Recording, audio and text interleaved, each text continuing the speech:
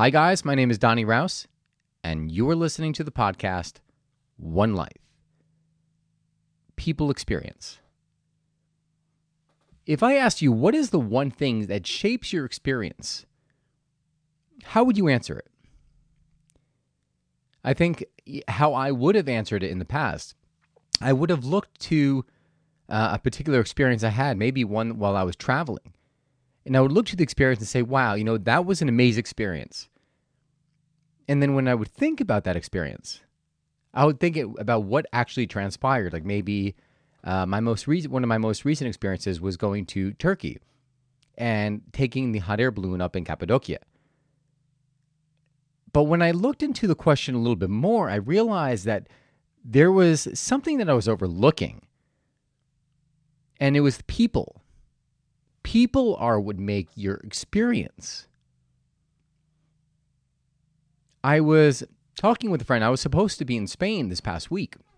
One of my best friends, my friend Lucas, was having his bachelor party. So a group of his friends went to Mallorca, and they celebrated his bachelor party.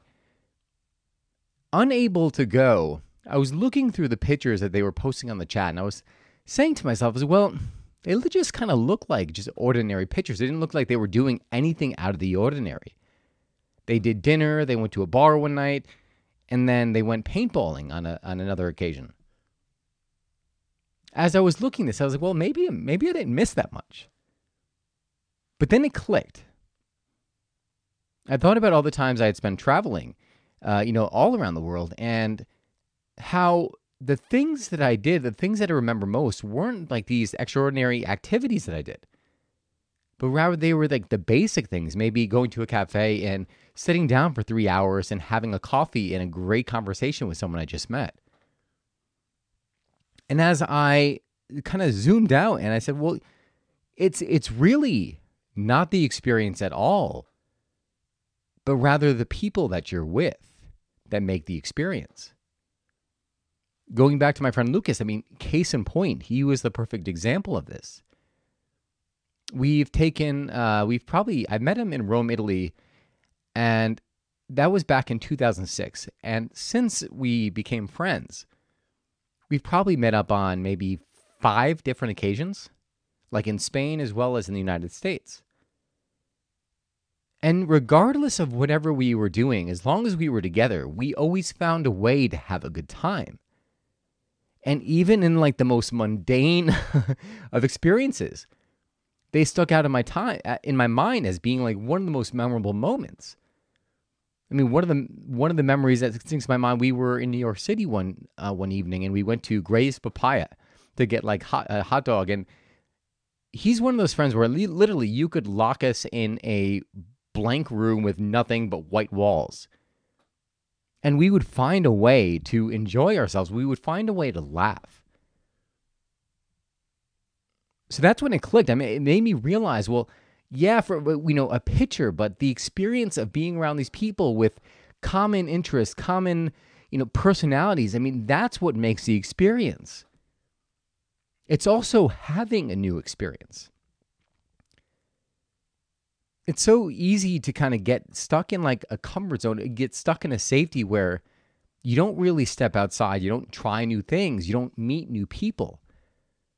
One of the reasons why I like traveling so much is because it forces you to do both of those things. When you're in a new land, you're kind of forced to have new experiences because everything around you is different. And as a result, you have to engage with different people because you don't know anybody around you unless you're traveling with someone. Right? So that is like, all right, let's rewind. Let's backtrack. So say you go on experience and like, you know what? You don't really speak with anybody, right? Let's say I did this Cappadocia experience. I took the hot air balloon up, and I'm like, "Wow, that was an amazing experience." But I didn't really talk to anyone in the carriage or in like the basket. People still make that experience because it takes like an orchestra. It takes people to actually plan and put that experience in place, right? If it had not had been for the guy at the hostel who connected me with the hot air balloon operator and the hot air balloon operator who took us up there. I mean, it takes a bunch of people to coordinate and to make these experiences happen. So again, it goes back to people. One of the things that kind of bugs me sometimes too, but I realize it's more of a habit that a lot of people are in, and I'm guilty of it as well sometimes. So I'm not throwing any stones. Is that you'll be out with a friend or maybe on a date, and you're having a great time, and then all of a sudden the person picks up their phone and they start texting, or they got a new like on one of their dating apps, or they got a new message on Facebook, or whatever it may be. They pick up the phone and they start literally swiping through and seeing what people said. And the reason why it bothers me is because whenever we take in, and I say we because I'm guilty of that at times as well, but I'm very, very conscious of it. Whenever we engage with our phone, when we're with someone special, what you're saying is, well, what's happening right here is more important than you, literally, right? Because what really goes on, let's say 99% of the communication that comes on your phone is practically worthless, right? A new like on your Instagram photo, ooh, or a new like on your Hinge app or whatever dating app you use, whatever it is.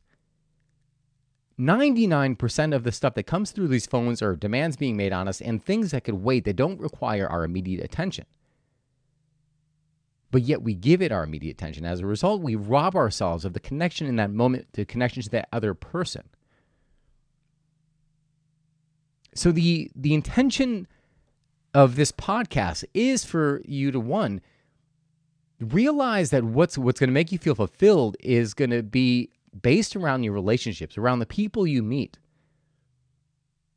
And then secondly, the realization that there's always people involved, and also to encourage you to go out and have new experiences. I used to reserve these experiences for only when I traveled.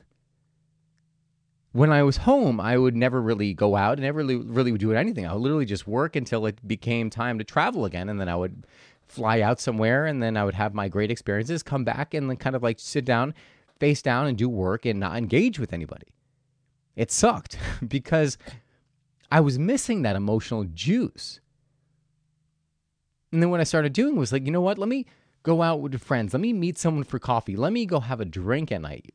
When I'm traveling, I will engage in alcohol a little bit more than when I'm here. I'm usually very rigid with my workout routines and everything else. But nevertheless, I do enjoy that occasional beverage. And it's nice to go out and engage. So as a result of realizing, the differences between how I was acting when I was having these great experiences and how I was when I was back home, they made me realize that there was a difference in my behaviors as well as a difference in the feelings that I had.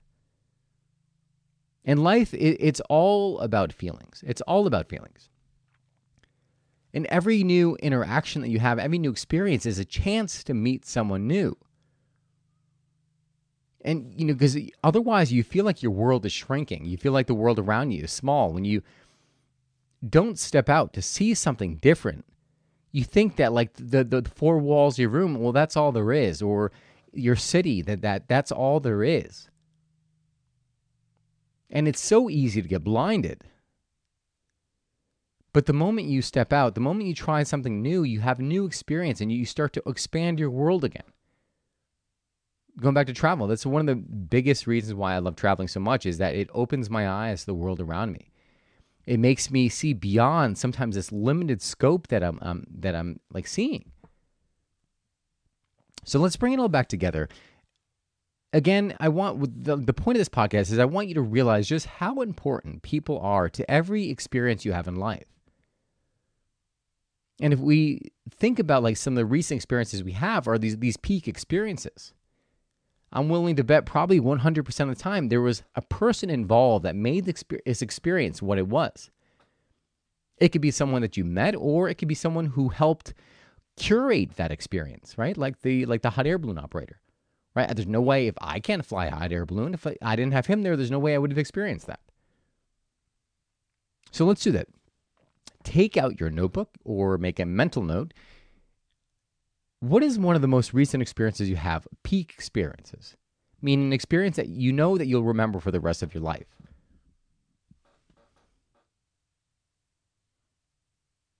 After you've chosen that, what was involved in this experience? Who was involved? I want you to kind of get like a mental image of the people that were involved in the experience. And how are people necessary in this experience coming to fruition?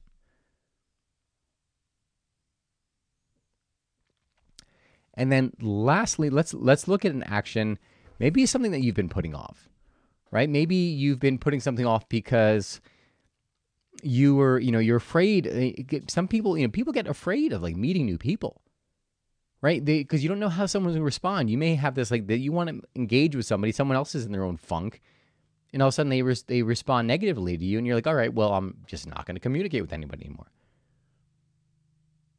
What is the experience that you've been putting off? And I want you to just kind of think of that experience and think of the reasons why.